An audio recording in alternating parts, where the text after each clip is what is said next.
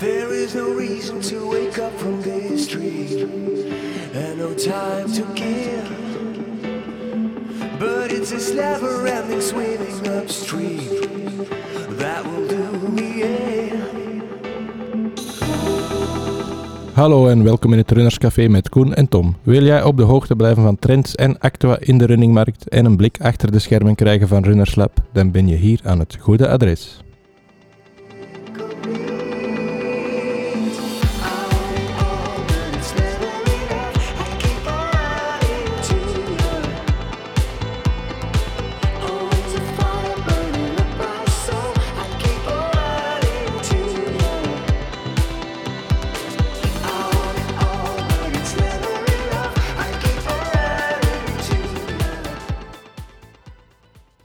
Voilà, hier zijn we alweer. Een nieuwe aflevering van onze podcast Runnerscafé, Koen. Speciale aflevering, want het wordt een speciaal jaar voor Runnerslab. Ja, klopt Tom. Dit jaar, elk jaar kiezen wij een goed doel bij Runnerslab, waar we dan heel wat activaties rond doen.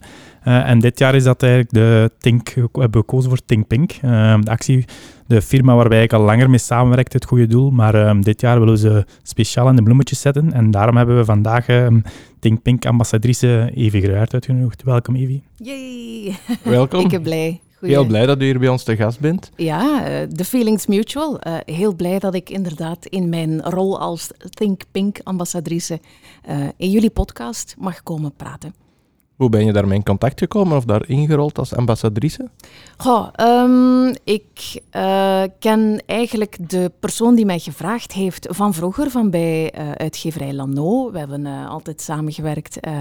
Zij hielp de blijde boodschap van een geboorte van een nieuw boek van mezelf dan op sportief vlak verkondigen, Mieke. En Mieke werkt ondertussen bij ThinkPink.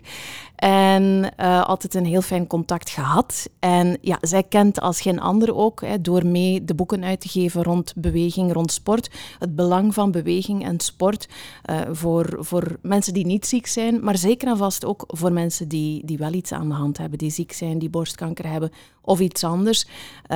De impact van beweging op mentale of lichamelijke ziekte is gigantisch ook. En vandaar vroeg ze van, ja, heb je geen zin om nog eens af te spreken, wat bij te praten? Ik heb ondertussen een andere job, misschien kunnen we daar ook gaan in samenwerken. Et voilà, zo gezegd, zo gedaan en ondertussen ben ik ambassador. Mooi. Want de kans is klein, maar toch, misschien zijn er mensen die ThinkPink nog niet zo goed kennen. Kun je in een paar zinnen even toelichten waar het voor staat en waar de opbrengsten eigenlijk allemaal naartoe gaan? ThinkPink is een organisatie die zich inzet voor mensen die getroffen worden door borstkanker. Dat zijn niet alleen vrouwen, dat zijn ook mannen. Daar is soms nog wat misverstand over. En die eigenlijk de lotgenoten, heten ze dan, gaan ondersteunen op allerlei vlakken. Er zijn, ja, uw wereld stort in als je dat nieuws hoort bij de meeste mensen. Je weet even niet goed waarin of waaruit. En dan is het wel heel erg nuttig, handig, ondersteunend als er een organisatie is die jou op heel veel vlakken komt heel veel bij kijken, heel veel vragen die mensen hebben. Wist je datjes, adressen waar ze terecht kunnen op vlak van alles. Verzorging, mentale ondersteuning, sportieve raad, BH's en andere zaken. Eigenlijk, you name it. En ThinkPink verstrekt info, ondersteunt en helpt. En de rol als ambassadrice? Podcast opnemen. Ik heb ook gezien juwelen ontwerpen. Heb je ook al gedaan? Ja, inderdaad. We hebben zelfs een exclusieve toffe samenwerking met ThinkPink. In de vorm van... ik heb een eigen juwelencollectie, Melis. Melis is mijn zotte alter ego. Die mag dingen doen en zeggen die ik meestal niet mag of minder mag. Of toch niet openbaar. En Melis die mag dat wel.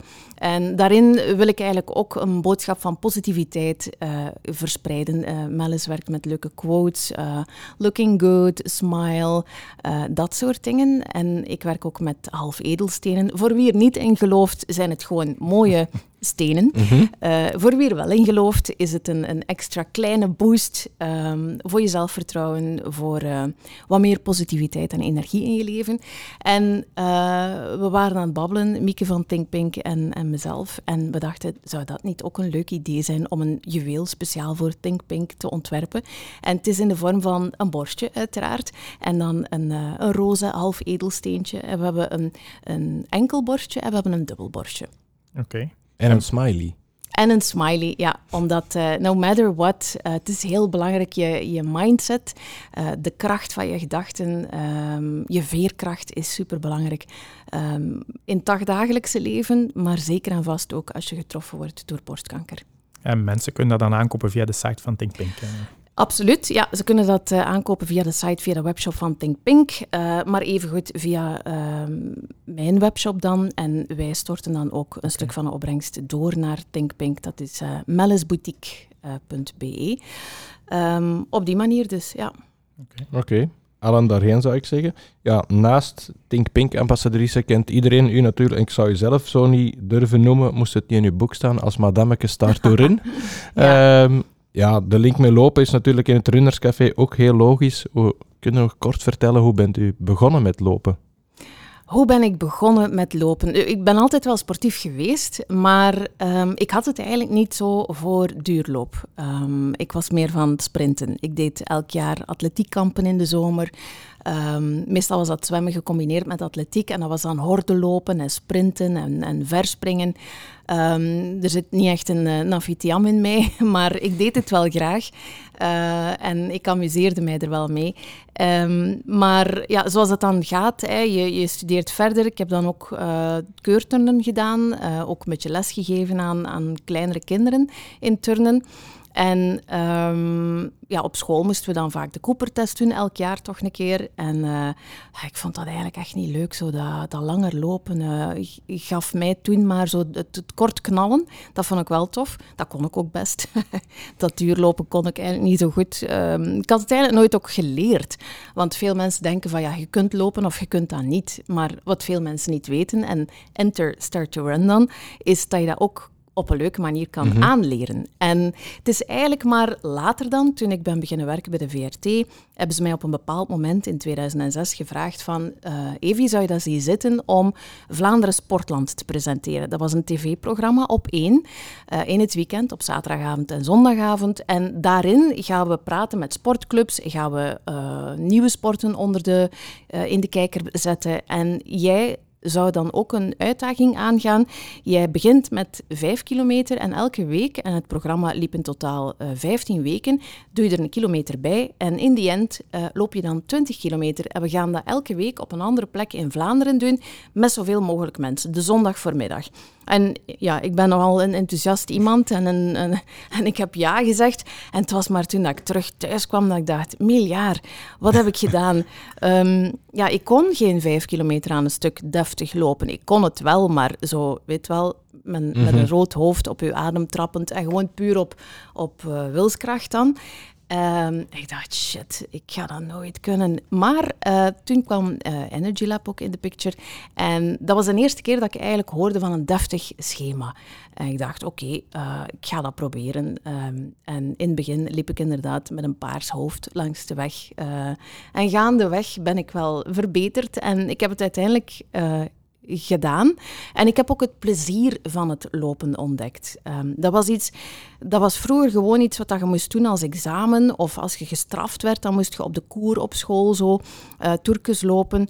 Maar dat was nooit iets wat ik persoonlijk associeerde, en veel mensen met mij toen in die tijd, met plezier, met me-time, met goed voor jezelf zorgen. Dat was meestal zoiets een beetje een straf. Of ja, als je toen zei, in het begin dat start2run op de markt kwam, als podcast, dan hadden mensen nog altijd wel een beetje de perceptie van, maar welke freak gaat er nu gaan lopen voor zijn plezier? Allee, kom aan. Doe toch andere dingen. En ondertussen is dat helemaal veranderd. Dat is fantastisch, hè? zeker. En ondertussen, want het succes is gigantisch. En het lopen momenteel, dat is ook een gigantisch succes. Welke plek neemt dat momenteel in uw leven? Wel, ik ben zelf van de gematigde strekking. Hè. Voor mij niet per se een marathon. Dat is niet zo mijn ultieme droom of mijn ultieme doel. Nu, ik heb ook kraakbeenletsel 4 in mijn rechterknie. Het young girls syndroom al vroeg gekregen. En dus heb ik altijd wel al een beetje moeten oppassen. Maar ik loop en ik loop voor mijn plezier. Ik doe ook niet vaak mee aan wedstrijden, omdat ik wil het niet meer associëren met stress of met moeten. Ik doe het vooral om te ontspannen en om te connecteren met mijn lijf en ook met mijn omgeving. En ik kom al zodanig met veel mensen in contact en ik moet al zodanig veel babbelen en doen, dat ik dan gewoon even alleen wil genieten. Go with the flow, zoiets. En daar is lopen perfect voor, hè? Absoluut. Veel meer daarover dadelijk, maar we gaan eerst over naar onze running actua.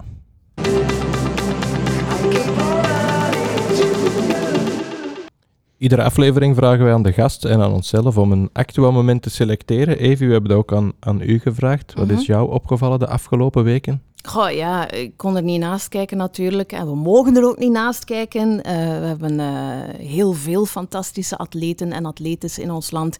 Ja, je kan ook niet ontkennen, Nafitiam, dat is ongelooflijk. Hè? Dat is een fenomeen. Hè? En she did it again. Hè? Ja, Istanbul en heel de wereld heeft mogen meekijken hoe ze het toch maar opnieuw heeft gedaan. Hè? Ja, een nieuw wereldrecord, Koen. Ja, dat was echt fantastisch. Ik denk dat het ook wel een beetje... Het was met haar nieuwe coach ook de eerste keer. Dus het was ineens direct een druk, denk ik ook. Een aantal weken voordien was ook een Amerikaanse, Anna Hall, die bijna de 5000 punten barrière had gebroken. En er gingen al stemmen rond van, is Anna Hall nu de nieuwe zevenkampster die de wereld gaat domineren? Mm-hmm. Misschien was Nafi daar wel een beetje door getriggerd en was ze uit op revanche. En denk direct vanaf de eerste discipline toonde ze dat ze nog altijd op topniveau is. En weer al begonnen met een personal best. En dan heel de dag ging het door. En met een schitterend wereldrecord.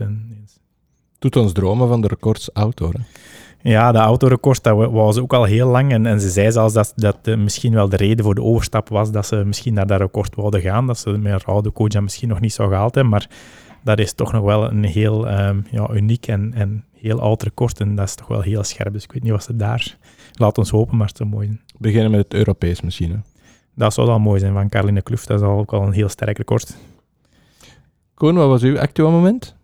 Ja, ik had eerst nog eventjes op het actua-moment van Nafi toch terug te komen. Ik had een boek ook gelezen van Evy, het nieuwe boek, straks komen we erop terug, van Dress to Impress. En ik zag ergens dat Nafi tijdens het recordpoging een horloge droeg van $185.000.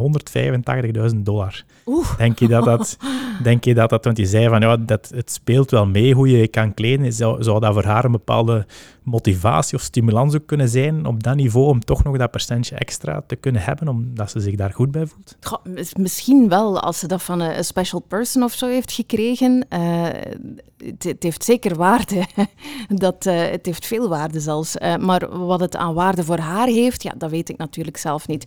Maar effectief, wat je aan hebt, en ze hebben weinig om het lijf, maar een horloge kan ze inderdaad wel aandoen. Dat kan inderdaad voor een mentale boost zorgen. Dat kan een gentle reminder voor jezelf zijn om nog meer in jezelf te geloven, er nog meer voor te gaan. Dus dat zou zomaar eens kunnen, inderdaad.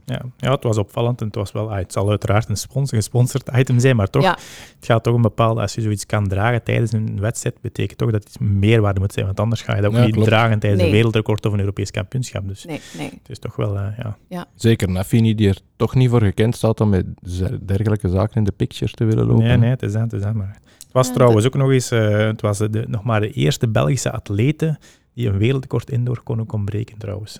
Enkel Miel Puttemans, al heel lang geleden, was de enige man die het wereldrecord indoor heeft gebroken. En Nafi was nog maar de eerste dame of de eerste vrouw die een indoor wereldrecord kon breken als Belgische. Dus dat was ook wel uniek natuurlijk. Ja, absoluut. Om serieus fier op te zijn. Hè? Absoluut, ja, zeker, absoluut.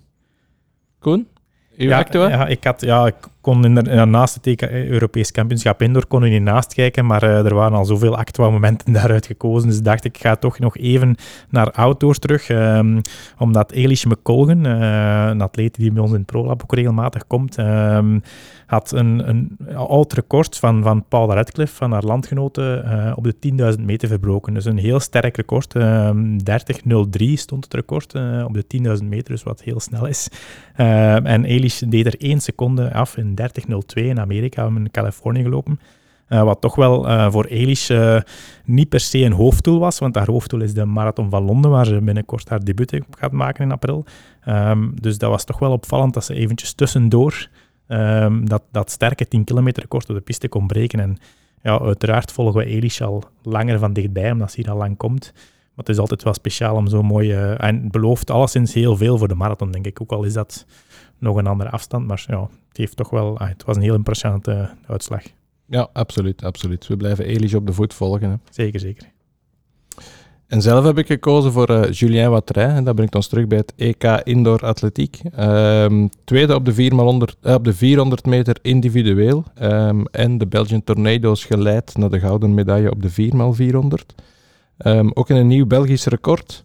En waarom kies ik eigenlijk voor Julien? Dat is omdat ik het heel speciaal vind als iemand die als 18-jarige atleet eigenlijk de wereld bijna aan zijn voeten had. Hij liep toen 10.39 op de 100 meter. Liep de finale op het wereldkampioenschap onder 20 jaar. Maar WK 100 meter, ja, dat is gigantisch om daar als Belgische atleet de finale te halen. En dan moet hij nu wachten, dat is toen in 2010 was dat, en hij moet dus tot dit jaar wachten eigenlijk om zijn eerste individuele medaille te nemen op een groot kampioenschap bij de senioren. Dus het zegt voor mij wel iets over de mentale capaciteiten van die atleet en het doorzettingsvermogen om als 18-jarige daar 10.39 te lopen en dan zo lang te moeten wachten op die eerste individuele medaille, vind ik heel bijzonder. En het is voor mij ook de eerste maal eigenlijk dat ik vind dat het gevoel van de 4x400 meter dat niet volledig bij de familie Borlée ligt. Dus hij neemt nu eigenlijk voor een stuk zowel individueel door de medaille te nemen en dan als slotloper in de 4x400 neemt hij wel voor een stuk, vind ik, de rol van Kevin Borlée over, die natuurlijk nog zeker zijn waarde zal hebben gezien zijn ervaringen richting de volgende Spelen in Parijs. Maar voor het eerst heb je eigenlijk toch het gevoel van, die ploeg kan ook verder zonder de Borlées. En hij neemt die rol nu voor een stuk over, door ook daar nog als slotloper. En als tweede, denk ik, kreeg hij de aflossingsstok in handen. Dus daar nog 1 atleet te remonteren, heeft hem echt wel de gouden medaille naar België gebracht. Ja, denk het zeker. Het was ook, in mijn ogen was het ook de eerste keer dat ik het zag dat niet Kevin Borlée ook de finish deed. Dat was niet altijd, want we hebben het eens opgezocht en er is wel nogal eens geweest dat Kevin niet gefinished was, maar nu was het heel opvallend en inderdaad, hij kwam van tweede positie naar de eerste, wat heel sterk was.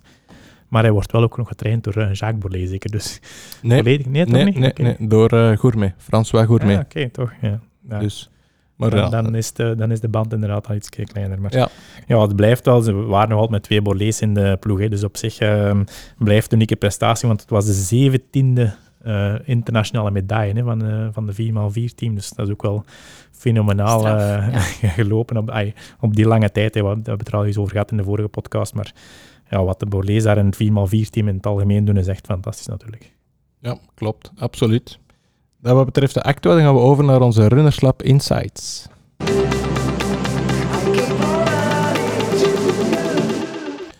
We gaan de Runnerslab Insights starten met een ongewone manier. We gaan starten met een kort quizje. Evy, geen schrik hebben. Het zijn geen moeilijke vragen, maar... Be gentle. Ben jij introvert of extravert? Wat denk je? Extravert? Fout? Ik ben eigenlijk introvert, ja. Oké. En een denker of een voeler? Een voeler. Een voeler. Koen? Ik ben extravert, Tom. En? Denker of een voeler? Ik zit tussen de twee, maar eerder toch de voeler. Oké. Dan bent jij een gele kleur? Ja, dominant geel-rood. Onbewust of bewust is een beetje verschillend bij mij. Dus dat maakt het verschil. Maar het zit heel dicht bij elkaar, geel-rood. Evy, zacht groen? Ik ben groen met een sausje geel erover. Oké. Ja. Iedereen heeft meerdere kleuren, hè? Ja. We hebben ze allemaal in ons, hè. Maar, ja. En wat ben jij, Tom? Extravert, introvert? Introvert. Denker, voeler? Een denker. Ja. Oké. Dus het volledige palet zit hier bijna in de podcast. Wat een team, man. Ja, hè? wat een team. Dat is belangrijk, hè? Dat is belangrijk. Misschien voor de luisteraars wel even verduidelijken. De kleuren die we benoemen, dat zijn de insights kleuren.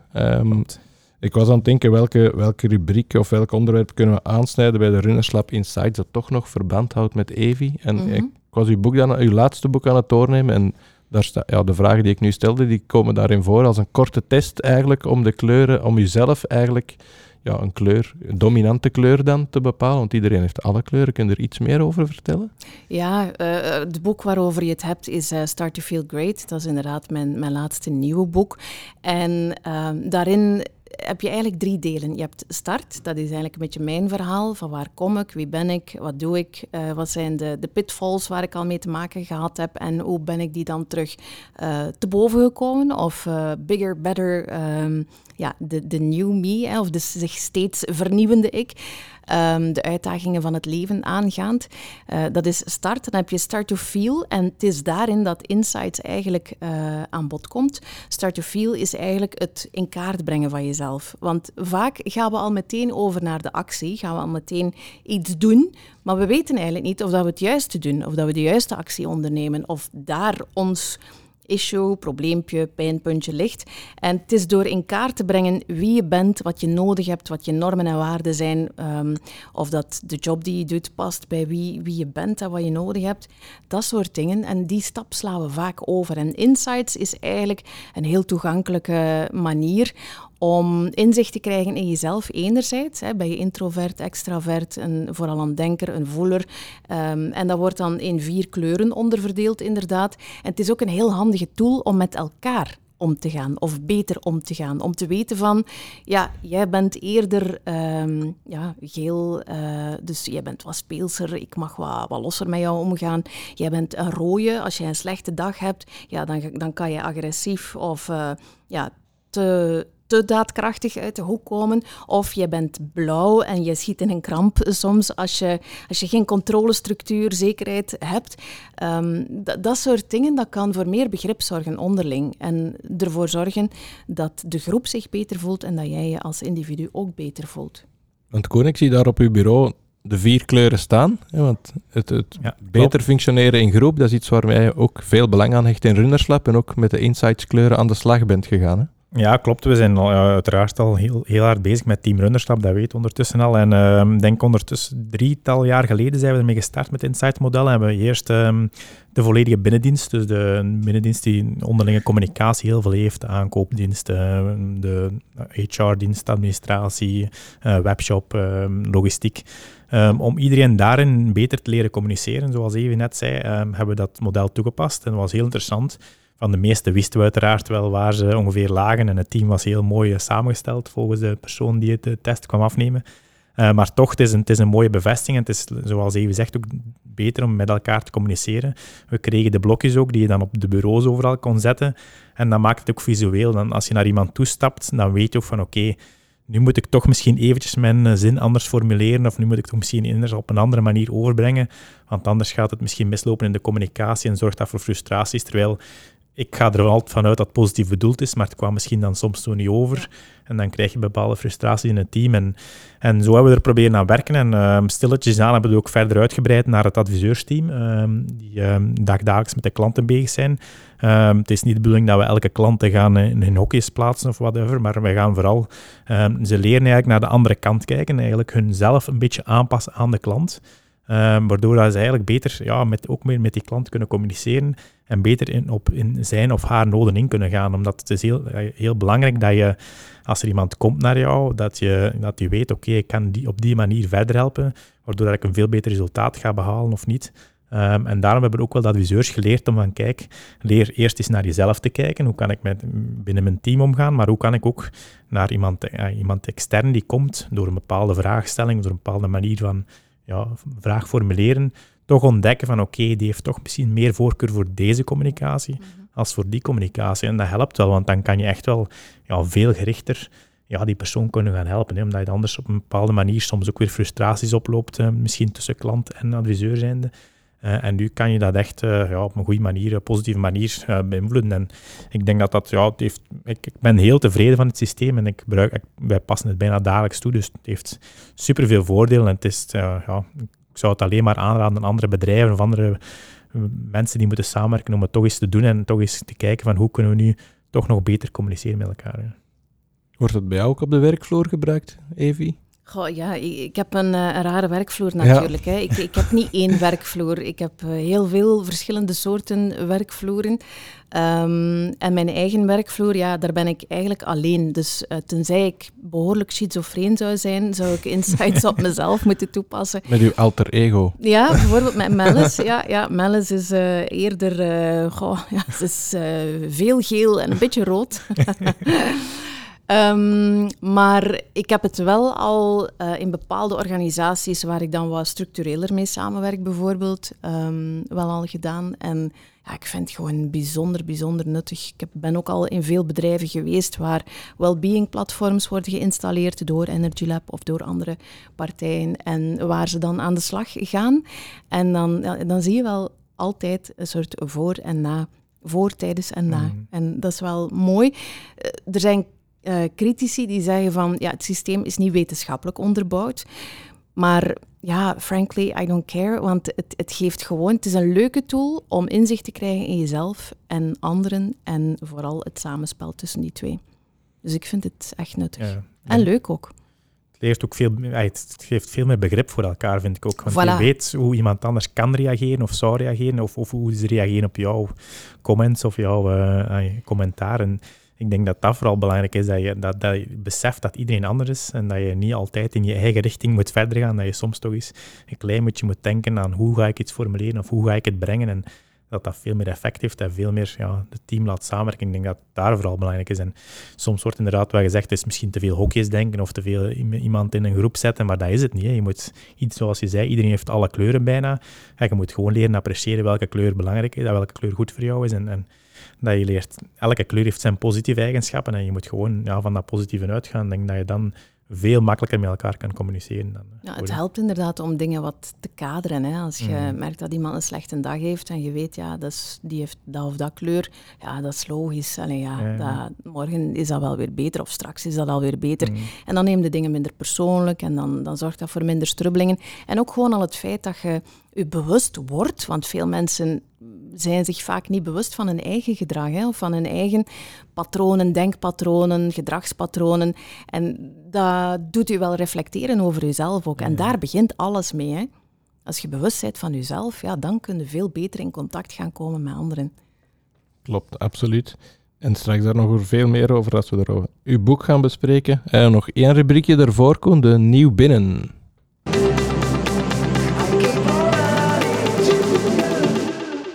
Een product dat nieuw binnenkwam bij Runnerslab de afgelopen weken is de Hypervolt Go 2 van Hyperice, denk ik, Koen. Een massagetoestel. Ja, klopt. We hebben deze ook gekozen, omdat dat ook weer straks een beetje aan bod komt in Evy haar boek.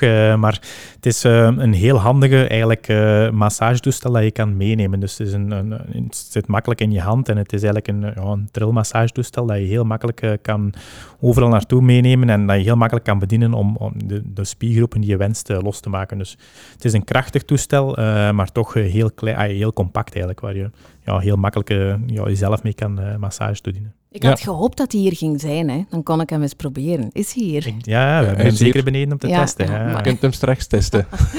Komt in orde. Want even, het komt aan bod in uw boek, het nut en het belang van zelfmassage. Mm-hmm. Ja, klopt. Ja, massage is sowieso iets... het knuffelhormoon oxytocine wordt aangemaakt als je gemasseerd wordt. En bij massage denken we vaak nog aan de effleurages en de tapotages van deze wereld. Zo het zachte streelwerk. En dat kan perfect. Massage kan je natuurlijk ook perfect gaan inzetten met dat soort tools na het sporten of voor het sporten. Of als je met blessures zit bijvoorbeeld. Maar je kan het ook gewoon gebruiken om spanning, om stress te gaan releasen. Ons lichaam snakt ernaar om aangeraakt te worden. Ik zeg het, je maakt bepaalde hormonen aan als je jezelf een massage geeft. En ja, je kan beroep doen op dat type toestellen inderdaad, maar je kan eigenlijk ook al heel veel zelf gaan doen door eens je hand te gaan masseren als je weet hoe dat moet. Dat staat ook een beetje in mijn boek uitgelegd. Of een hoofdmassage, een voetmassage, voetreflexologie-achtige, acupunctuur-achtige bewegingen. Kan eigenlijk al heel veel gaan doen. En ja, dat is een heel toegankelijke, haalbare tool voor iedereen uiteindelijk. Ja, klopt. En dat brengt ons eigenlijk bij uw nieuw boek, Start to Feel Great. Een start-to-boek, maar toch helemaal anders dan de voorgaande boeken, denk ik. Ja, ik denk inderdaad, je haalde het er straks al aan, madammeke start2run en madammeke yoga ook. En in Nederland dan hardlopen met Evy. En dat is allemaal heel, heel leuk. En dat klopt ook nog steeds. Dat is ook nog steeds wie ik ben. Maar ik ben zelf al vele jaren ook op zoek en aan het experimenteren en aan het ontdekken op heel veel andere domeinen. En ik denk dat... tegenwoordig wordt er ook heel veel rond gepubliceerd en verteld en experten en nog andere boeken ook, wat bewijst dat het leeft. Ik geloof heel hard ook in het principe van de levensstijlgeneeskunde. Ik ben daar eigenlijk al mee begonnen toen ik een jaar of 16, 17 was en aan het experimenteren was. Toen was dat nog een beetje raar en een beetje speciaal tussen aanhalingstekens. Ik was vegetariër en ja... kon ik nu toch maar een keer normaal doen. Doe toch een keer gewoon. Als je op restaurant ging, dan kreeg je zo'n zak sla uitgekieperd op je bord met wat tomaten erop. En voilà, dat is dan... Ja, ik ben geen konijn, ik wil gewoon vleesloos eten. Maar ik ging toen al naar de bioplanets van deze wereld, wat toen nog een oord was vol harenbroeken en rastas. Maar ik vond dat heel boeiend om al die producten... Toen was er nog geen sprake van bulgur en quinoa en wat weet ik nou allemaal. En ik vond dat heel, heel leuk om dat allemaal te ontdekken. En tegelijkertijd was ik ook al zo vierdimensioneel bodywork, shiatsu, acupressuur enzovoort aan het ontdekken. Dat boeide me allemaal, al die dingen.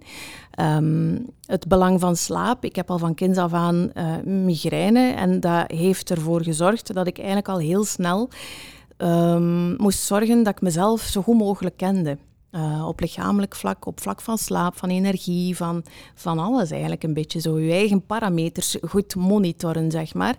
En dat is eigenlijk alleen maar erger op de meest positieve manier geworden, die interesse in dat soort zaken. En dat vertaalt zich nu een beetje, die jarenlange zoek- of liever vindtocht en ontdekkingstocht in dat boek Start to Feel Great, dat eigenlijk rond 7 pijlers draait, rond voeding, slaap, beweging, je lichaam als bewegingsapparaat, maar ook als opslagapparaat voor emoties en gedachten, de kracht van je gedachten, je mindset, en dan nog 3 atypische, de geuren, de kleuren en stem. Laat je van je horen op een manier die bij jou past, letterlijk en figuurlijk. Ja, klopt zeker. Het zijn de 7 sleutels, zoals je het eigenlijk zelf noemt. En iedereen heeft die aan zijn of haar sleutelbos hangen. Ja. Hoe ben je eigenlijk tot die 7 sleutels of thema's gekomen? Eigenlijk gewoon puur vanuit mijn eigen ervaring en ondervinding. En omdat ik dacht, ja, dat zijn volgens mij wel 7 relevante sleutels die ook allemaal verbonden zijn met elkaar. Al die deurtjes volgen op elkaar. Bij de ene in een iets andere volgorde dan bij de andere. Maar het is zaak van voor jezelf uit te vissen van welke sleutel gebruik ik eerst, welk deurtje probeer ik eerst open te doen, wat spreekt er mij het meest aan. Ga ik eerst met slaap aan de slag. Bekijken een keer van, ja, hoe slaap ik? Want ik slaap niet goed, maar ja, hoe komt dat eigenlijk? Durf ik objectief naar mezelf kijken, zonder veroordeling, zonder negativiteit, maar gewoon effectief zoals het is, zonder het te verbloemen.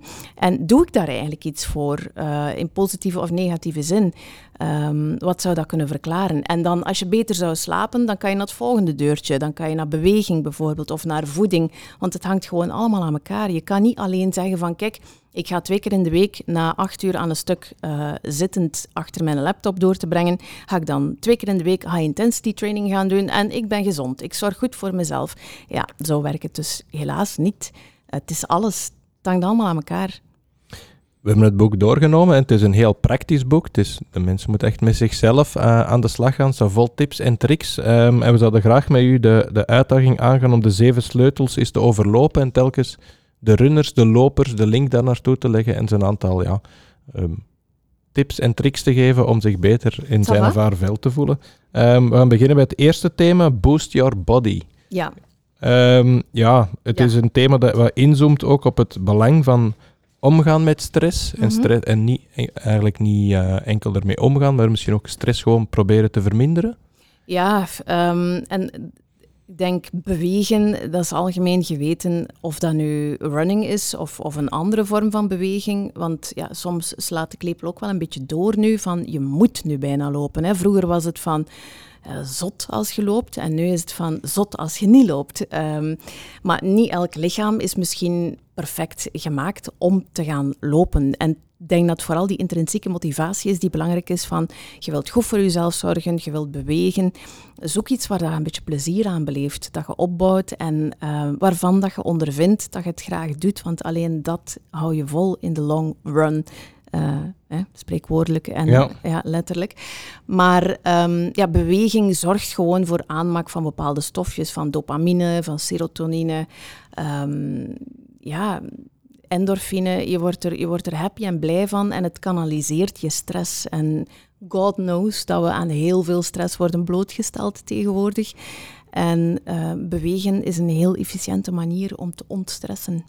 Ja, en lopen en wandelen als zensport vooral, dat wordt er in dat hoofdstuk ook omschreven. Minder gericht op de prestatie, denk ik, maar vooral op het nut, of het rustig lopen, rustig wandelen, als ontspanning. Ik merk in mijn omgeving de laatste jaren dat er enorm gefocust wordt op die prestatie opnieuw. Hè. En dan, voor mijn gevoel ontneemde dan ook weer soms een beetje het plezier of het ontspannen bewegen ervan. Tegenwoordig volstaat het al niet meer dat je een marathon loopt. Nee, je moet hem binnen de zoveel tijd gelopen hebben of je bent een loser bijna.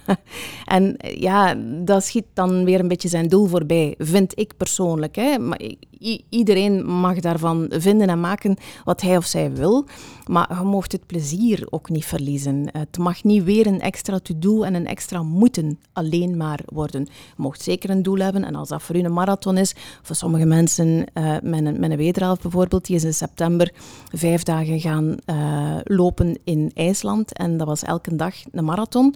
Ja, dat is zijn idee van plezier en fun. Dat is minder mijn idee van plezier en fun. Ik zou ook wel in IJsland daar willen gaan lopen, maar dan op mijn tempo. Dat zou niet elke dag een marathon zijn, verre van, maar ik zou daar ook van genieten. En het is dat vooral dat ik wil benadrukken van zensporten, inderdaad, connecteren met je lichaam, met je ademhaling en niet opnieuw in die sport zelfs dan terug jezelf voorbij gaan lopen. Ja, want Koen, je bent ook een heel druk bezet persoon en bijna altijd bereikbaar, eigenlijk behalve wanneer je aan het lopen bent. Ja, dat is het enige moment dat ik mijn gsm echt wil mijden, omdat ik dan echt wil tot mezelf komen en dan, ik moet dan geen berichtjes krijgen op mijn horloge of in die gsm trillen, dus dan wil ik echt in de natuur gaan genieten, of mag ook zelfs in de stad zijn, maakt niet uit. Als ik maar op mijn eigen kan lopen zonder prikkelens van buitenaf, dan moeten ze mij niet storen. En dan ben ik graag even alleen. En dan dat mag snel of traag gaan, maar ik wil ook wel gewoon alleen zijn, omdat ik dan geen prikkels wil op dat moment. Het is inderdaad al, ik krijg constant prikkels overdag. Om dan eventjes te kunnen gaan lopen, dan hoeft voor mij geen gsm of geen andere geluiden dan wat ik hoor onderweg. Ja. Dus dat vind ik wel belangrijk altijd. Ja, klopt, absoluut. Okay. Het tweede misschien dat we tegenkomen in het boek, Mind Your Mind was het tweede thema dat aan bod kwam. Dat gaat vooral over je innerlijke coach en je criticus. Dat vond ik ook een super interessant thema, want iedereen heeft altijd 2 persoonlijkheden die zich wat tegenspreken of tegen elkaar ingaan. Ja. Dat was wel interessant. Ik mezelf kon dat heel hard toepassen op mijn loopcarrière, omdat je in het lopen ook constant momenten hebt waarop je denkt van oei, nu gaat het slecht en nu moet ik misschien stoppen, want ik ben mee moe te worden. En dan zegt de ander, maar het is nog 2 kilometer, kun je beter even doorbijten. Dus je hebt altijd die positieve en de negatieve signaal. Ik denk dat dat voor lopers heel herkenbaar is. En dat is iets dat wel heel mooi beschreven wordt, denk ik. Dat is ook iets waar je veel mee bezig bent, denk ik. Ja, klopt. Het ding is dat in onze maatschappij en in ons dat we eigenlijk heel vaak vooral aandacht geven aan die innerlijke criticus. En ja, het is daar soms dat het schoentje een beetje wringt. We zijn wel heel streng voor onszelf en we geven die innerlijke criticus een microfoon, een luidspreker en die een andere plakken we vaak wat plakband over zijn of haar mond. We snoeren die de mond. En het is zo zonde, want ze zijn er alle twee. Ze zitten alle twee in ons. En als je die evenwaardig aan bod laat komen, dan is dat eigenlijk een super duo. En dan kunnen die jou die extra mile gaan pushen. Dus het is ook de kunst om die innerlijke criticus op een goede manier te gaan inzetten. Want die is niet alleen maar negatief. Die kan jou ook uitdagen, die kan jou pushen, die kan jou een beetje het vuur aan de schenen leggen en jou uitdagen gewoon. En dat is heel positief. Die kan ervoor zorgen dat je doelen stelt en dat je die haalt. Tegelijk mag je niet vergeten van voldoende zacht te zijn voor jezelf ook en van een keer achteruit te kijken ook in plaats van alleen maar vooruit wat nog moet en wat je nog beter zou moeten en wat je nog zeker zou moeten kunnen. Kijk ook eens naar wat heb ik al allemaal gedaan, wat heb ik al allemaal gerealiseerd, hoe ben ik al vooruit gegaan. Dat is dan die innerlijke coach, zeg maar. Ik heb zelf mijn innerlijke coach een naam gegeven ook, Cruella. Dat maakt het, ik ben nogal visueel ingesteld, dat maakt het zo wat visueler. Nu dat ik dat aan het vertellen ben, denk ik van, ja, mijn coach heb ik eigenlijk nog niet echt een duidelijke naam gegeven. Dus als er mensen zijn die tips hebben, misschien kunnen we daar een klein oproepje voor doen. Ja, hoe zou ik mijn innerlijke coach dan noemen? Ja, misschien eigenlijk. is dat net belangrijker, omdat dat net de positieve is. Maar tegen Cruella moet ik vaker zeggen. Okay, Cruella, het is goed, jong. Ja, ik heb u gehoord, maar zwijg nu maar weer even. Maar ja, Cruella is eigenlijk mijn strenge coach. Hè. In het lopen kunnen dat ook hebben. Hè. Uw trainer of Nafitiam zal ook wel een strenge coach hebben, maar die zorgt er wel voor dat ze dan zo'n fantastische prestaties ook gaat neerzetten. Naast het feit dat ze natuurlijk super getalenteerd is en zelf enorm veel doet. Maar je innerlijke coach en je innerlijke criticus en jezelf, dat kan eigenlijk dat kan echt een dreamteam zijn. Daarmee kan je Olympisch goud halen. Ja. Wat ik ook een leuke vond, maar ik weet niet of dat net in dat thema kwam, maar dat je sprak over dat je je innerlijke kind ook terug moest oproepen. En ik vond dat wel leuk, omdat we soms wel heel hard vergeten van waar we komen. Klopt. En overal veel te belastend nadenken en om terug even te gaan naar je innerlijke kind, vond ik ook wel een leuke quote om. Ja, dat is ook. Hè. We vergeten dat kind vaak. Hè. We vergeten vaak een beetje te spelen. Of dat is zo, als we nog heel veel tijd en energie zouden over hebben, ja, dan zouden we eventueel een stukje nog kunnen spelen. En aandacht geven aan dat kind in ons. Maar eigenlijk is dat ook essentieel. Net zoals dat je bij Insights je 4 kleuren hebt en dat die zijn allemaal aanwezig in u. Het ene geeft er gewoon veel meer aandacht dan het andere of komt van nature meer naar buiten. Maar dat innerlijk kind, dat zit daar ook. Dat zit nog altijd in elk van ons.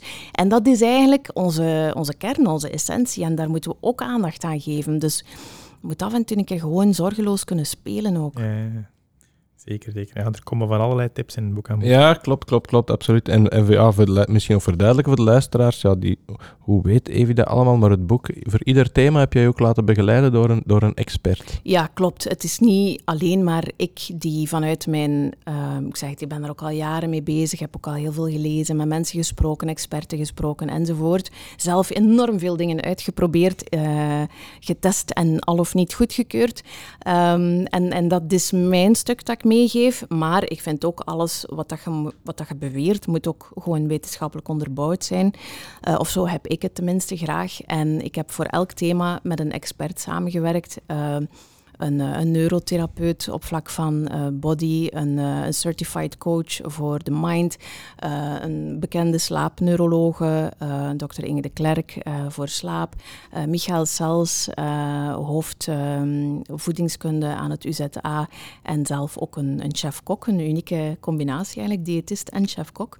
Een styliste, de zangcoach van onder meer Niels de Stadsbader, Camille Dont enzovoort. Balthazar voor het deel rond stem en geluid.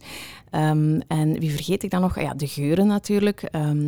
Van een Belgisch merk, Miglo, Christophe Lefebvre, een ex-wetenschapper, ex-apotheker eigenlijk, die al de negativiteit beu was in zijn apotheek verkocht heeft. 5 jaar parfumier is gaan studeren in Parijs, in Italië en in Londen.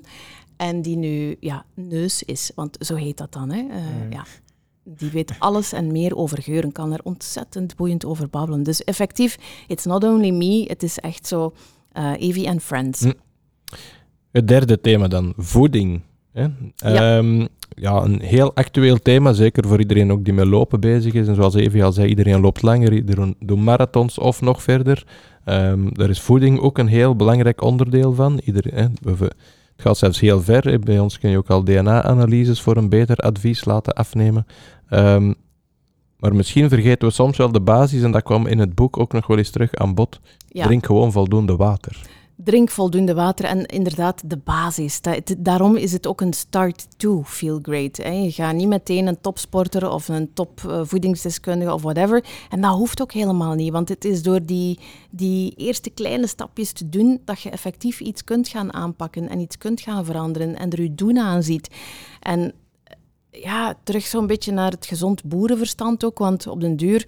Er zijn zodanig veel goeroes en strekkingen en die persoon zegt dat we dat niet meer mogen eten en die persoon beweert dan knal tegenovergestelde en op den duur weet ik het eerlijk gezegd niet meer. Wat moet ik nu doen om gezond te zijn of zo gezond mogelijk te eten, te drinken enzovoort. Dus dacht ik van kom, gewoon een paar rudimentaire lijnen uitzetten, de basics die voor iedereen gelden. En wat is dat? Dat is inderdaad, water is gewoon cruciaal. Drink voldoende water.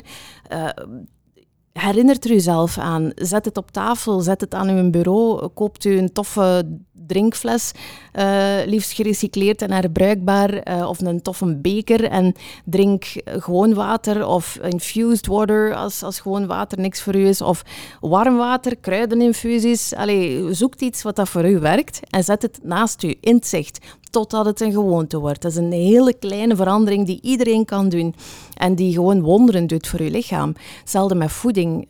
Heel veel van die strekkingen of diëten zeggen van, je mocht niet meer dit en je mocht niet meer dat.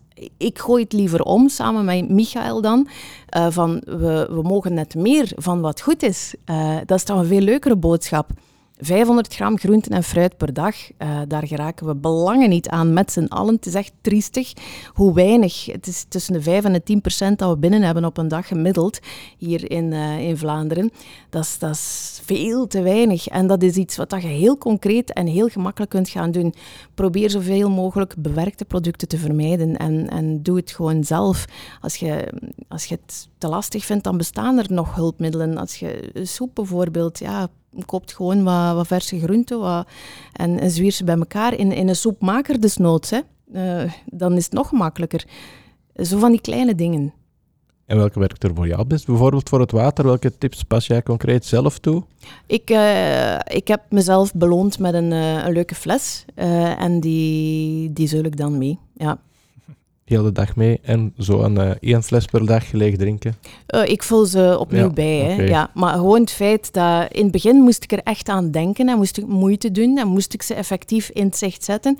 Maar ondertussen is het een gewoonte. Wat ik ook doe als ik opsta, vroeger was dat meteen een koffie zetten en nu drink ik eerst een glas water. Dat kan spuitwater zijn of gewoon plat water.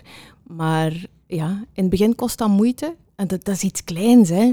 Dat is in no time gebeurd. Maar dat geeft mij... En weet je wat dat ook doet? Dat geeft al zo direct goesting om dan ook weer al iets gezonder te gaan ontbijten of zo. Of wat ik ook soms doe, is af en toe een keer mijn ontbijt wat naar achter schuiven. Een beetje intermittent living principes gaan toepassen. Niet altijd, want dan geraakt je lichaam daar ook weer aan gewoon. Maar een beetje spelen met dat lichaam zo. Gecontroleerde prikkeltjes geven zo. En een keer zien hoe dat we gaan reageren. En dat brengt ons bij het ontbijt, wou ik u ook wel vragen. U zei 500 gram groente fruit per dag. Begint dat bij jou ook al bij het ontbijt? Zit dat daar ook al in verwerkt? Ja, vaak wel. Een van mijn favoriete ontbijtjes is zo'n acai bowl. Er zit altijd zo'n stash diepgevroren acai in de diepvries. Ik heb altijd wel wat amandelmelk staan, ook een banaan of een appel of iets anders. En dan, als ik veel tijd over heb, maak ik zelf een keer granola met noten en zaden. Maar meestal, als ik eerlijk ben, koop ik gewoon een zak. Maar er bestaan al heel veel merken die gezonde granola ook hebben. En voilà, dan heb ik voor mijn gevoel een heerlijk ontbijt dat in no time klaar is. En waar dat ik een paar uur mee verder kan. dat. Of gewoon een Griekse yoghurt of een skyr met een beetje fruit, een appel geschild. Als ik dan toch fruit voor mijn kinderen aan het klaarmaken ben, 's morgens voor mee te doen in de boekentas, dan is het gemakkelijk ook een stuk voor mij bijgeschild en hup in die yoghurt en naar binnen. Koen, voor u werkpuntjes nog? Voldoende water drinken? Ja, zowel water drinken als ontbijt zijn beide werkpuntjes voor mij, want ik ben niet de man van de vele grote ontbijten, of de gezonde ontbijt, laat het zo zeggen. Ik ben probeer altijd direct beginnen werken, maar dat is eigenlijk niet goed. Je moet eerst rustig ontbijten. En ik loop ook graag liefst 's morgens, en dan ontbijt ik ook liever niet voor het lopen. Ik ga liever nuchter lopen. Maar dat is goed, hè? Dat is goed, inderdaad, maar meestal vergeet ik dan goed ontbijt nadien te nemen, dus dat zijn zeker nog werkpuntjes. Ik heb heel veel werkpuntjes aan bod zien komen in het boek trouwens.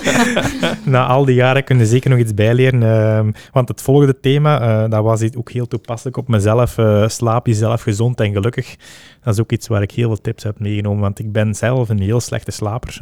Ik pieker nogal vaak, of piekeren, laat het zo zeggen. Ik denk nogal vaak als ik in mijn bed lig, wat eigenlijk... Ik kom er op veel ideeën, maar het is niet makkelijk om dan in slaap te geraken. Nee. Er zijn, ik vond heel wat tips in het boek, denk ik, dat je die direct praktische tips geven om echt misschien toch iets beter te slapen. Ook de gsm-gebruik, bij mij is ook vaak toch nog tot laat, omdat ik toch nog iets wil checken 's avonds. En I know, maar dan krijg je weer zo'n shot dopamine eerst en vooral. Ook blauw licht als je niet met een oranje bril op je hoofd zit. En gewoon, je systeem, je denken schiet weer in gang. Hè. En dan komt er toch maar weer zo'n ambetante mail binnen of zo. En dan moet je zo in je bed gaan kruipen. En dan kun je dat niet loslaten. Ja. Dus ik probeer een beetje hygiëne aan de dag te leggen op dat vlak. Voordat de kinderen naar school zijn, dat is dus voor 8:30, 8:35, kijk ik niet naar mijn gsm. En een keer dat 9 uur 's avonds gepasseerd is, verplicht ik mezelf ook om het niet meer te doen. Ik zit ook 's avonds naar de tv te kijken met zo'n oranje bril. Om een keer... Ik heb die nu 2 maanden, denk ik, om een keer terug te testen ook van wat doet dat of wat doet dat niet. Helpt dat inderdaad om dan beter te gaan inslapen? Hè? Want ze zeggen dat blauw licht, dat houdt de aanmaak van melatonine die uw lichaam eigenlijk het signaal geeft van oké, wind down, we gaan slapen, gaat afremmen. Dus dan blokkeer ik eigenlijk al de dopamine-shot door de smartphone en berichten en mails te couperen en dan het blauwe licht ook. En ik ben wel ook een piekeraar. Ik ben iemand die ontzettend veel dingen in mijn hoofd bezig is. En daar probeer ik nu ook wel bewuster mee om te gaan. Ook sporten probeer ik bewuster mee om te gaan. Want voor sommige mensen kan het gewoon niet anders dan dat je 's avonds laat gaat sporten. En ik heb dat ook even afgetoetst met de slaapexperte, de neurologe waarmee dat ik in het boek samenwerk, dokter Inge de Klerk. En zij zei van als het niet anders kan en je hebt er deugd van, je hebt dat ergens nodig om dat te doen, dan moet je dat vooral doen. Maar een goede tip, heel praktisch, is om dan even hartcoherentie-ademhaling erna te doen. Omdat je dan heel hard het signaal opnieuw geeft aan je lichaam van relax, cool down, take it easy. We zijn aan het ontspannen nu en we gaan straks in ons bed kruipen. Dus dat kan een heel gemakkelijk iets zijn om te doen. En wat is dat dan, hartcoherentie-ademhaling? Dat is eigenlijk dat je in een minuut niet meer dan 6 keer ademt. Dus inademhaling 4 tellen 4 seconden, uitademhaling 6 tellen 6 seconden. En dat kunnen dus maximaal 6 keer in een minuut doen. En zo geef je eigenlijk het signaal aan je lichaam van... ga je hartritme op je ademhaling gaan afstemmen en dat zorgt ervoor dat je ontspant, dat je relaxt. Dus als we het 's avonds gaan lopen, toch nog eventjes thuis die moment nemen om even echt tot rust te komen voordat je... Maar natuurlijk, wondermiddelen bestaan niet. Jij gaat het wel moeten doen. Dus jij gaat dat wel toch nog die paar minuutjes tijd moeten nemen om dat te doen.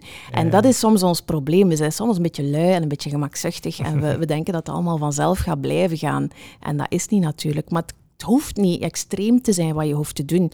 Geef toe, een keer zo 5 minuutjes hardcoherent ademhalen. Zo lastig is dat niet, hè? Maar we moeten het wel doen.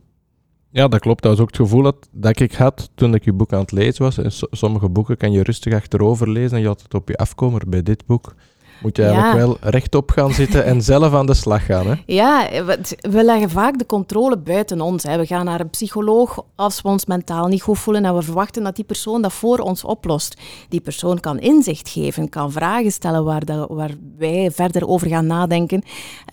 Maar uiteindelijk, wij moeten het wel doen. Als je naar een diëtist gaat, die kan u zeggen wat dat je moet doen, maar jij moet het wel doen.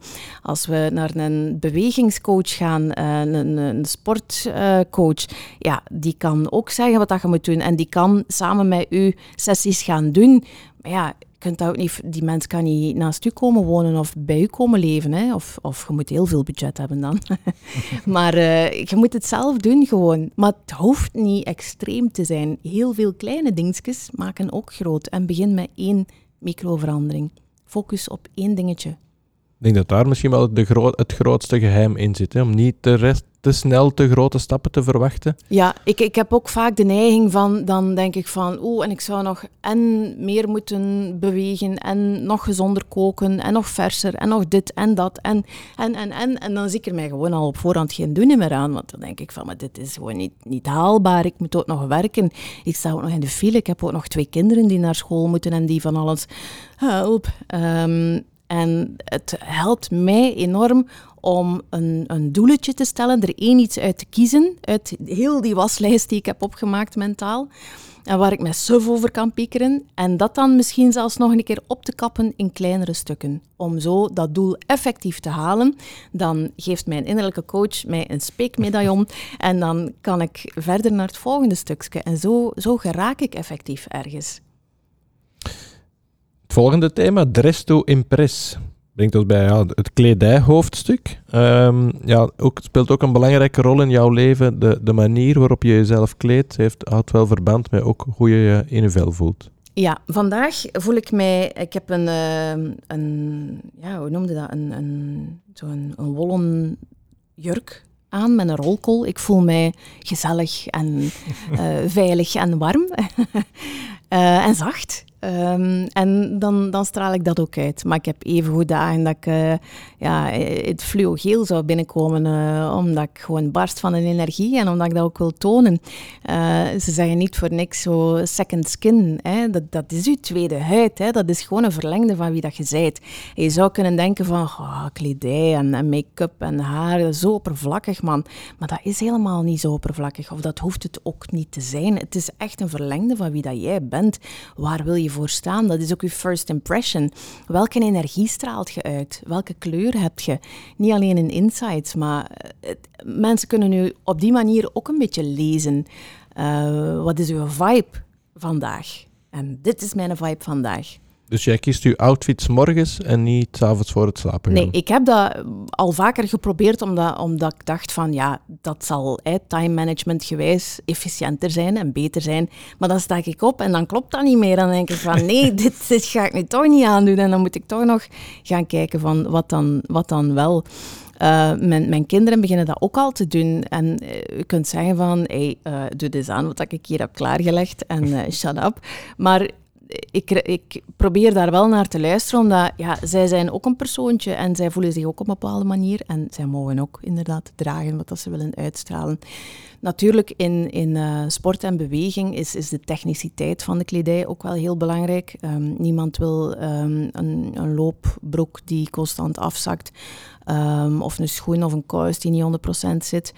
Maar ook daar kan kleur, zeker voor start2runners, voor mensen die beginnen, een toffe outfit kan ook al veel doen. Ik hoor echt veel dames dan vooral, maar ook heren die het tof vinden om een toffe broek aan te trekken of leuke loopschoenen te hebben, goede loopschoenen. Ik denk een belangrijke link daarin is de sport-BH, want die hebben ook die link met ThinkPink. Want zoals we zeiden, doorheen het jaar heen gaan we een aantal momenten hebben dat we ThinkPink gaan in de spotlight zetten.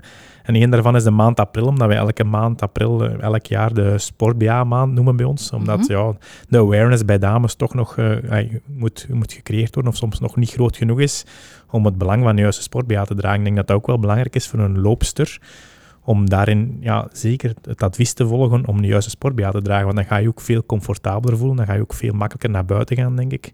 En dat je geen zorgen moet maken dat er toch iets te veel beweegt of whatever, dat je er niet goed uitziet. En het is heel belangrijk dat heel goed ondersteund wordt. En dus wij focussen 2 keer per jaar een maand van de sport-BH. En deze keer is dat terug april. En dan gaan we echt de hele maand in teken van ThinkPink zetten. En elke dame die een sport-BH koopt, zowel offline als online, gaan wij eigenlijk €5 naar het ThinkPink storten. Dus dat is wel een actie die we nog regelmatig gaan communiceren. Maar ik denk het belang van een sport-BH, dat komt in dit thema heel hard. Die link is heel hard, denk ik. Ja, absoluut. Kledij kan er effectief voor zorgen dat je je goed voelt, dat je op een aangenamer manier kan gaan bewegen. En een sport-BH is voor dames ook ontzettend belangrijk. En daar wordt inderdaad nog vaak soms op bespaard. Hè? Of van, ik zal wel een gewone BH aandoen of het braletje dat ik draag zal ook wel de job kunnen doen, maar dat is niet zo. Ik heb me laten vertellen dat borsten een 8-vormige beweging maken als je loopt. En als je dat te lang zomaar doet, zonder de juiste ondersteuning, dan kan dat echt een impact gaan hebben op je bindweefsel, op alles. En dat is ook gewoon niet leuk als er van alles beweegt dat niet moet bewegen of te veel beweegt of niet juist beweegt. En ja, inderdaad, de link met ThinkPink, sport-BH en borstkanker is wel heel erg duidelijk natuurlijk. En in dat opzicht is er ook nog een leuke nieuwe samenwerking die ThinkPink aangegaan is met Support Them. En dat is eigenlijk een platform, misschien kunnen jullie ergens de website of zo straks nog meegeven, waar mensen die het financieel wat minder breed hebben, want die moeten al investeren in, als er protheses bijvoorbeeld zijn, in speciale lingerie, speciale BH-protheses, soms nog verschillende protheses ook, bijvoorbeeld om te gaan zwemmen of andere dingen te doen. Dat zijn dure aangelegenheden soms. Hè. En niet iedereen kan dat even vlot betalen. En bij Support Them gaan ze er eigenlijk voor zorgen dat mensen die het nodig hebben, dat er €100 wordt gegeven om dit soort aankopen, sport-BH's, te kunnen gaan doen. Dus dat is een heel mooi initiatief. En wat jullie doen ook. Dus heel veel dank daarvoor. Ja, want het is heel belangrijk en we hebben het een aantal maanden geleden ook effectief getest. Koen, het belang of het nut van de sport-BH hebben we in ons ProLab ook getest met een aantal klanten. Hè? Ja, we hebben dat nog eens getest. Was in het verleden ook al eens gebeurd, samen met de VRT trouwens in een tijd. En nu hebben we het nog eens op ons eigen gedaan met een aantal klanten die we hadden uitgenodigd om te kijken wat is het effect nu. Is dat effect nu al waar van een gewone sport-BH, van een sport-BH? En ja, het verschil is enorm. Hè. Als je in ProLab de testen ziet, het is echt een enorm verschil in beweging, een enorm verschil in controle. Ja. Dus het is echt wel... Er is genoeg wetenschappelijk onderzoek dat aantoont dat het echt superbelangrijk is om een juiste sport-BH te hebben. En nog altijd geven ook veel onderzoeken aan dat 7 op de 10 vrouwen nog altijd rondlopen met de verkeerde sport-BH-maat ook. Wat ook vaak een belangrijk item is. En daarom is het belangrijk, dat advies. En dat proberen we ook in de winkel wel te geven. Onze damesadviseurs staan telkens klaar om eigenlijk echt persoonlijk advies te geven en echt op te meten en te gaan kijken met de klant van oké, wat is nu de BH die het best bij u past? Ja, superbelangrijk voor mensen die gezond zijn, maar evengoed voor mensen die inderdaad getroffen worden door borstkanker. En ja, goede lingerie, of het nu sportlingerie is of gewone, zou niet mogen afhankelijk zijn van hoe financieel sterk of minder sterk je staat. Dus voilà. Support them. Support them. Klopt. Het voorlaatste thema brengt ons bij de geuren. Ja. Was voor mij persoonlijk iets moeilijker om de link met het lopen te leggen, maar ik denk dat jij dat wel kan. Ja, effectief. Het is gewoon bewezen dat bepaalde geuren, bepaalde dingen met je stemming, met je gemoed, met je state of mind kunnen gaan doen. En we worden constant overal onbewust beïnvloed door geuren. Het start al als je opstaat, je neemt een douche, je gebruikt producten, die hebben een geur, die doen iets met jou. Je poetst je tanden, dat ruikt naar munt, verfrissend, fris, ochtend, zin in de dag. Munt werkt oppeppend. Dan doe je een parfum aan. Je doet dat ook voor jezelf, hoop ik. Om in een bepaalde state te komen. Zelfvertrouwen, een boost. Die geur, dat ben ik. Dan ga je een koffie nemen. Eerst dat glas water wel natuurlijk, dan die koffie. Of een thee. Je komt buiten, je ruikt dingen. Je staat in de file, je ruikt minder leuke dingen. Je komt toe op kantoor of op je werk, je ruikt dat ruikt daar ook. Alles ruikt. En ook als je gaat lopen of een andere vorm van sport gaat doen, ga je in de natuur lopen, dan word je beïnvloed door alle geuren van de natuur om je heen. Die stoten ook een bepaalde moleculen uit die ervoor zorgt dat wij gaan ontspannen. Dat wist ik bijvoorbeeld niet. Maar niet alleen qua geur, maar ook de structuur van de natuur zorgt ervoor dat wij ontspannen. Dat is een bepaalde duidelijkheid, een bepaalde structuur die de natuur heeft en dat zorgt ervoor dat wij ontstressen. Maar de geur dus ook. En je kan onbewust geuren op je laten inwerken, maar je kan daar ook heel bewust mee aan de slag. Door jezelf te gaan conditioneren met een bepaalde geur. Als je bijvoorbeeld weet dat je 's avonds niet zoveel zin meer hebt om te gaan lopen of te gaan bewegen, kan je jezelf gaan stimuleren met een bepaald geurtje dat jij koppelt aan een leuke sportieve beleving. En als je dat dan gaat ruiken, je hebt dat ook als je op vakantie geweest bent en je ruikt dan een bepaalde geur terug. Oh ja, dat was toen. En toen scheen de zon en was het tof en waren we ontspannen en we zijn daar dan gaan eten en daar hangt zo'n beleving rond. En daar kun je dus perfect mee werken ook. Rond sport. Ja, ik denk ik heb dat zelf in het verleden ook al wel toegepast met lopen, omdat ik ging heel vaak op hoogtestage naar Foremeux, een plaats in de Pyreneeën in Frankrijk. En als ik daartoe kwam, ik reed er altijd zelf naartoe, ik ben er een jaar naartoe geweest. En dan, als ik op 5 kilometer van het dorpje was, dan draaide ik mijn raam al eens open, want er was een heel groot dennenbos. Dat gaf een heel specifieke geur. En dat bracht me er echt thuis, want ik voelde me er echt thuis.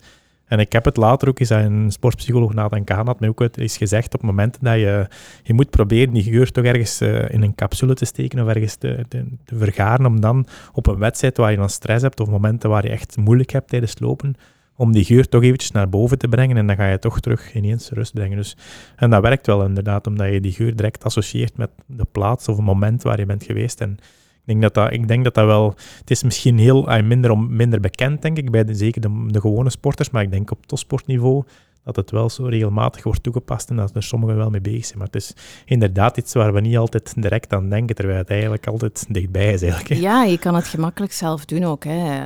Er zijn ook heel veel commerciële dingen die rond geur gebeuren. Hè. De Abercrombie & Fitches van deze wereld zijn ermee begonnen, maar er zijn ondertussen zoveel ketens of brands die een bepaalde geur op de markt brengen, waarbij dat je meteen een associatie maakt met dat merk. Wel, je kunt dat even goed doen voor jezelf met een sportieve state of mind. Het kan ook helpen om voldoende water te drinken. Mijn kinderen gebruiken bijvoorbeeld een drinkbus waar ze een geur in kunnen steken. Ze drinken eigenlijk water, maar ze ruiken soms ook cola dan. Ja, daar kunnen we over discussiëren of dat er een colageur moet inzitten, maar ondertussen drinken ze wel water en ze hebben wel het gevoel dat ze iets anders drinken. Ja. Ja. En het werkt effectief, dat helpt. En misschien ook in het slaapritueel, Evy, kunnen daar ook geuren een belangrijke rol spelen? Ja, zeker. Maar wat dat wel belangrijk is, er is ook geen one size fits all. Je zou kunnen zeggen van... pepermunt heeft voor veel mensen ook wel een soort kalmerend effect. Ook lavendel. Iedereen denkt bij lavendel aan kalm worden, ontstressen. Maar tijdens mijn onderzoek voor mijn nieuwe boek was ik aan het babbelen met Christophe van Miglo rond geuren. En die vertelde mij dat hij een verhaal kende van een vrouw die altijd een bepaalde... geur op had. En munt is meestal opwekkend. En die kuste haar zoontjes 's avonds, als ze in bed lagen, dan, ze pakte die een keer goed vast, maar die rook dus naar munt. En voor die zoontjes is munt niet oppeppend, maar is dan net kalmerend. Dus die vallen ervan in slaap. En die deden iets in de sport en die werden inderdaad aangeraden van, gebruik iets met munt. Dat is opwekkend, oppeppend, maar die werden altijd maar lomer en lomer. Dus dat werkte tegenstrijdig. En dat is wel belangrijk om te weten. Iedereen heeft een unieke geurbibliotheek. Een geur koppelt je automatisch aan een emotie, aan een gedachte. En dat is voor iedereen uniek. En het allerlaatste thema, de 7e sleutel, Sing to Feel Great. Ja. Schuilt er een zangeres in jou, Evy? Er schuilt een zanger of zangeres in elk van ons. De ene is al wat ambitieuzer dan de andere misschien. Maar Sing to Feel Great. Blijkbaar kan iedereen zingen. Ik heb het gevraagd aan Tiffany van Mind the Voice. En die heeft al heel veel grote en iets minder grote artiesten gecoacht en getraind. Iedereen kan zingen. Niet iedereen... Er is 3% van de bevolking die niet toonvast is. Die kunnen ook zingen, maar die kunnen gewoon niet toonvast zingen. Maar iedereen kan zingen, dus there is no excuse. En het leuke bij zingen kan een manier zijn om je ademhaling te reguleren. Want bij zingen ga je korter inademen en ga je veel langer gaan uitademen. En als je je uitademhaling langer maakt, dan ontspan je. Dan daalt je cortisolniveau enzovoort. Dus zingen ontspant sowieso. En zingen heeft ook het voordeel van, dat zijn trillingen. En wij bestaan uit trillingen. En als je zingt, dan ga je die trillingen nog een beetje meer gaan activeren. En als je trilt, dan ga je ook ontspannen. Dus ja, what's not to love? Iedereen zingen. Ook tijdens het bewegen, tijdens het sporten. Muziek, het effect van muziek is gekend. Maar je kunt ook zelf muziek maken. Hè. Er wordt altijd gezegd, je moet nog kunnen babbelen met iemand als je loopt. Misschien moet je een keer zingen met je loopbuddy. Dat is leuk. Je loopt ook vaak zingend door de gang hier. Ik wou het net aan al. Dat was mijn favoriete thema eigenlijk, want ze lachen er altijd mee. Zeker op die marketing, die zitten van achter in het gebouw en aan de trap. En als ik toekom, elke morgen of elke keer als ik hier toekom in het hoofdgebouw, dan kom ik al zingend de trap op en dan zeggen ze, ja, hij is daar weer. Maar omdat ik heel graag inderdaad zing en door in de dag of door momenten. En het kan super ontspannend werken, ook tijdens het sporten, inderdaad. En bij het lopen is het misschien soms iets moeilijker. Maar ik was bijvoorbeeld deze week gaan skiën en ik was al 25 jaar niet meer gaan skiën. Amai. Dus ik had wel wat stress op die pistes, want ik had geen techniek of weinig techniek. En dan sta je er ineens in een heel steile piste, rode piste. En de eerste keer lukte mij langs geen kant en ik had wat stress en wat angst. En de tweede keer ben ik gewoon bovenaf beginnen zingen. En ik heb 5 dagen lang gezongen op de pistes en ik ging vlotjes naar beneden overal. Dus dat is een tip die ik kan meegeven. Ga gewoon al zingend naar beneden en je begint automatisch aan iets anders te denken, want je bent niet meer bezig met wat kan er gebeuren, want je bent met de muziek bezig en je bent met de tekst bezig. Je zit op een bepaald ritme en dat gaat vanzelf, dat is ontspannend en dat werkt echt. Ja, dat was echt een thema dat ik heel graag gelezen heb. Dat was een tof thema. Want dat is inderdaad iets dat ook, je weet dat het er wel is. En je past dat soms wel toe, maar eigenlijk, je benoemt het echt dat het effectief werkt. En dat is je kunt het ook weer, net als met de geuren, kan je het ook veel bewuster gaan doen. Ja. Hè? Soms zingen we automatisch een keer mee, als toevallig ons lievelingsliedje of zo is. Maar je kunt dat echt zelf heel bewust gecontroleerd gaan inzetten. Wat ik bijvoorbeeld ook vaak doe, omdat ik dan een piekeraar ben, als ik zing, kan ik niet nadenken. Ik zing dan alleen maar. Ja. Ik denk alleen aan de muziek, aan de klanken die ik moet uitstoten en aan de woorden die ik moet zeggen. En er is geen ruimte voor iets anders, want anders vergeet ik het mee te zingen. En we hebben zo een apart gebouwtje in onze tuin en we hebben daar zo van die speciale projectieverf op een muur gekletst en we hebben een projector. En ik verbind dat met een Spotify daarmee. Je kunt nu ook je teksten zo laten afspelen. En dan kweel ik erop los in dat bijgebouw. Niemand die mij hoort. Ik vind dat fantastisch. Dat ontspant mij mega. En dat zorgt ervoor, dat is zo efficiënt tegen piekeren. Ja, echt aanrader. Cool, dat is iets voor u eigenlijk. Ja, maar ik pas dat dagelijks toe. Dat is echt iets inderdaad waar. Je kunt aan niks anders denken. Dus je bent met die muziek bezig en met ontspanning bezig. Ja, dus dat is echt, voilà. Kunnen we iedereen aanraden. En als zingen kan je natuurlijk ook gewoon luisteren naar muziek. Als jij gaat lopen, Evy, is dat met muziek in de oortjes of liever geen? Eigenlijk liever geen. Nee. Vroeger wel, maar tegenwoordig luister ik graag naar de omgevingsmuziek. Er is zoveel te beleven, gewoon zomaar. En ja, er zijn al zoveel prikkels op een dag. Ik hou het dan liever gewoon bij... Ik probeer mijn zintuigen te gebruiken. Niet alleen qua horen, maar ook qua ruiken, qua kijken. Aandacht geven, ja, zo'n soort mindful sporten dan, hè. Oké, we zijn door het boek heen gegaan. We hopen dat de luisteraars een beetje geïnspireerd zijn en tips en tricks hebben gekregen die ze kunnen gaan toepassen in het dagelijks leven. En iedereen die er meer van wil weten, kunnen we het boek Start to Feel Great uiteraard aanraden. Hè. Dat brengt ons bij nog 2 kortere thema's. We gaan stilaan naar het einde van de aflevering. Het volgende is onze giveaway.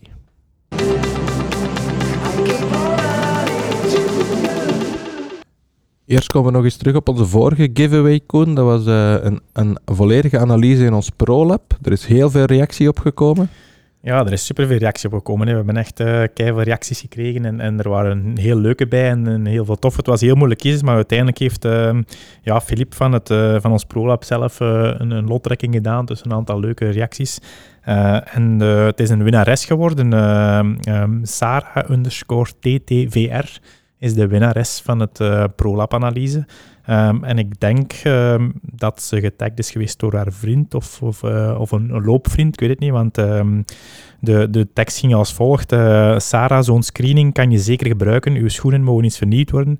En wie weet kan het u blijvend lichtzinderde heuppijn oplossen.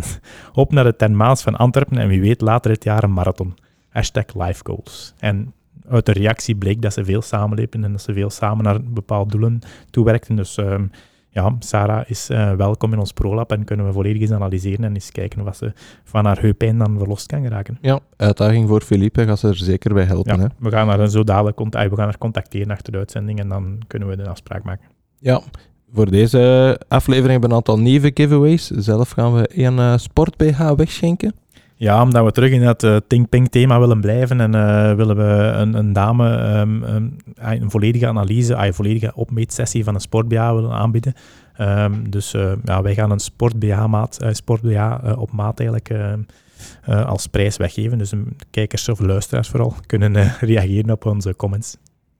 En Evy, je hebt ook een aantal zeer leuke items mee voor onze luisteraars. Ja, uiteraard heb ik een Start to Feel Great boek mee. Daarin kunnen ze meer lezen over alle tips en tricks waar we het over gehad hebben, de 7 sleutels. En ik heb ook nog een aantal andere boeken mee.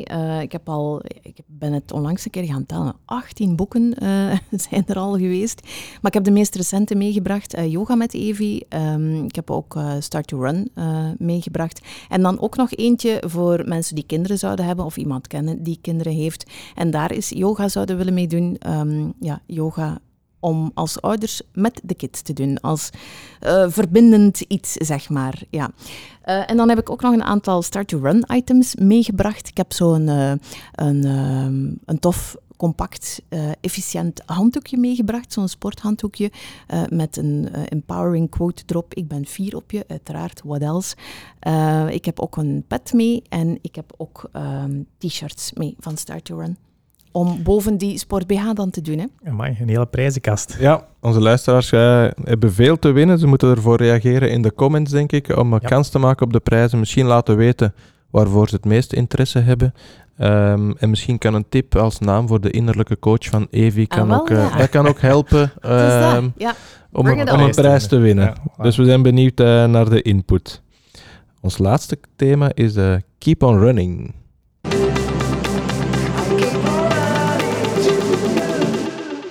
In dit thema blikken we altijd vooruit op onze runningkalender het komende jaar en lichten we er 1 item uit. En dat is deze keer de SKF-Ekiden in Tongeren, die opnieuw zal plaatsvinden op 11 november. Vorig jaar was de eerste editie.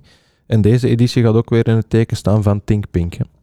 Ja, klopt. Vorig jaar hadden we al een goed doel waar we de winst naar hebben weggeschonken. En dit jaar zullen we ThinkPink als goed doel hebben. Dus al aan daarheen zou ik zeggen, het is nog een eindje ver af. Het is nog een eindje af, 11 november. Maar we gaan er vroeg mee communiceren dat we willen heel wat teams. Het is een Ekiden, dus je loopt met 6 samen de marathon. En het is belangrijk voor ons om toch wel wat teams naar daar te krijgen. Het is ook het snelste parcours van Europa, want vorig jaar is het Europese record daar gebroken door het Runners Lab Athletics team.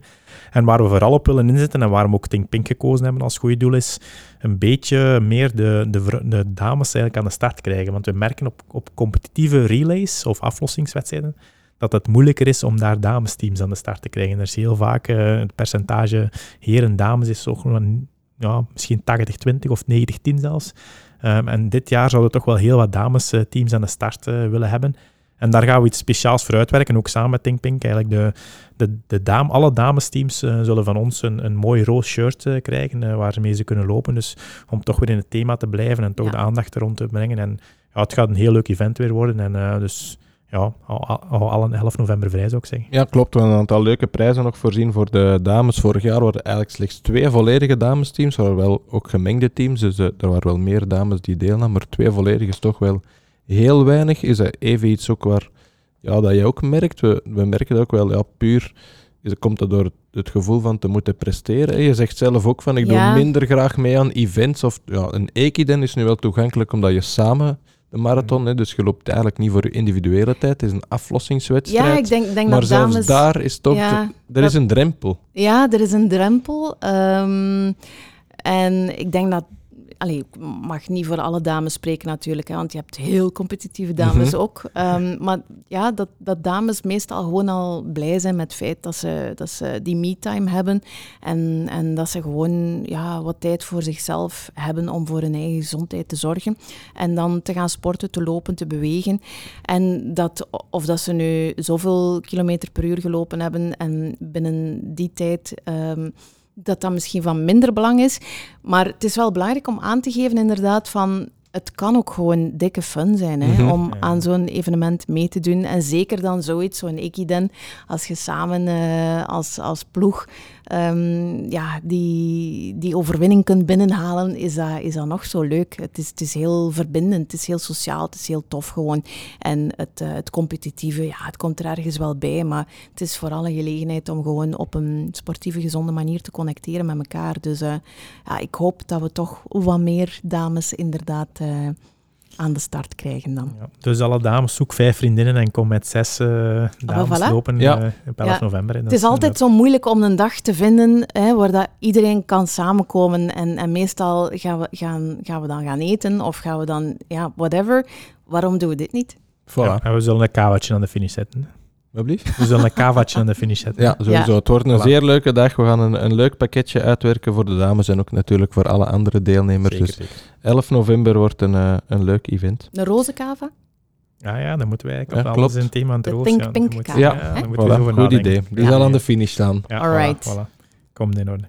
Goed, Evy. Heel hard bedankt om tot bij ons te komen. We hopen dat je het fijn vond. Absoluut, ja. Het was heel tof babbelen over sport, lopen, beweging. Healthy stuff. Ja. Voilà. Heb je nog een allerlaatste tip voor de luisteraars, voor de lopers dan vooral, die ze moeten toepassen de komende maanden? Doe het gewoon. Er zijn veel mensen die vragen van, maar moet ik daar nu aan beginnen? Ja, wel, gewoon beginnen. Die ene voet voor die andere zetten en blijven gaan. Die eerste stap is de moeilijkste. Daarna, easy peasy.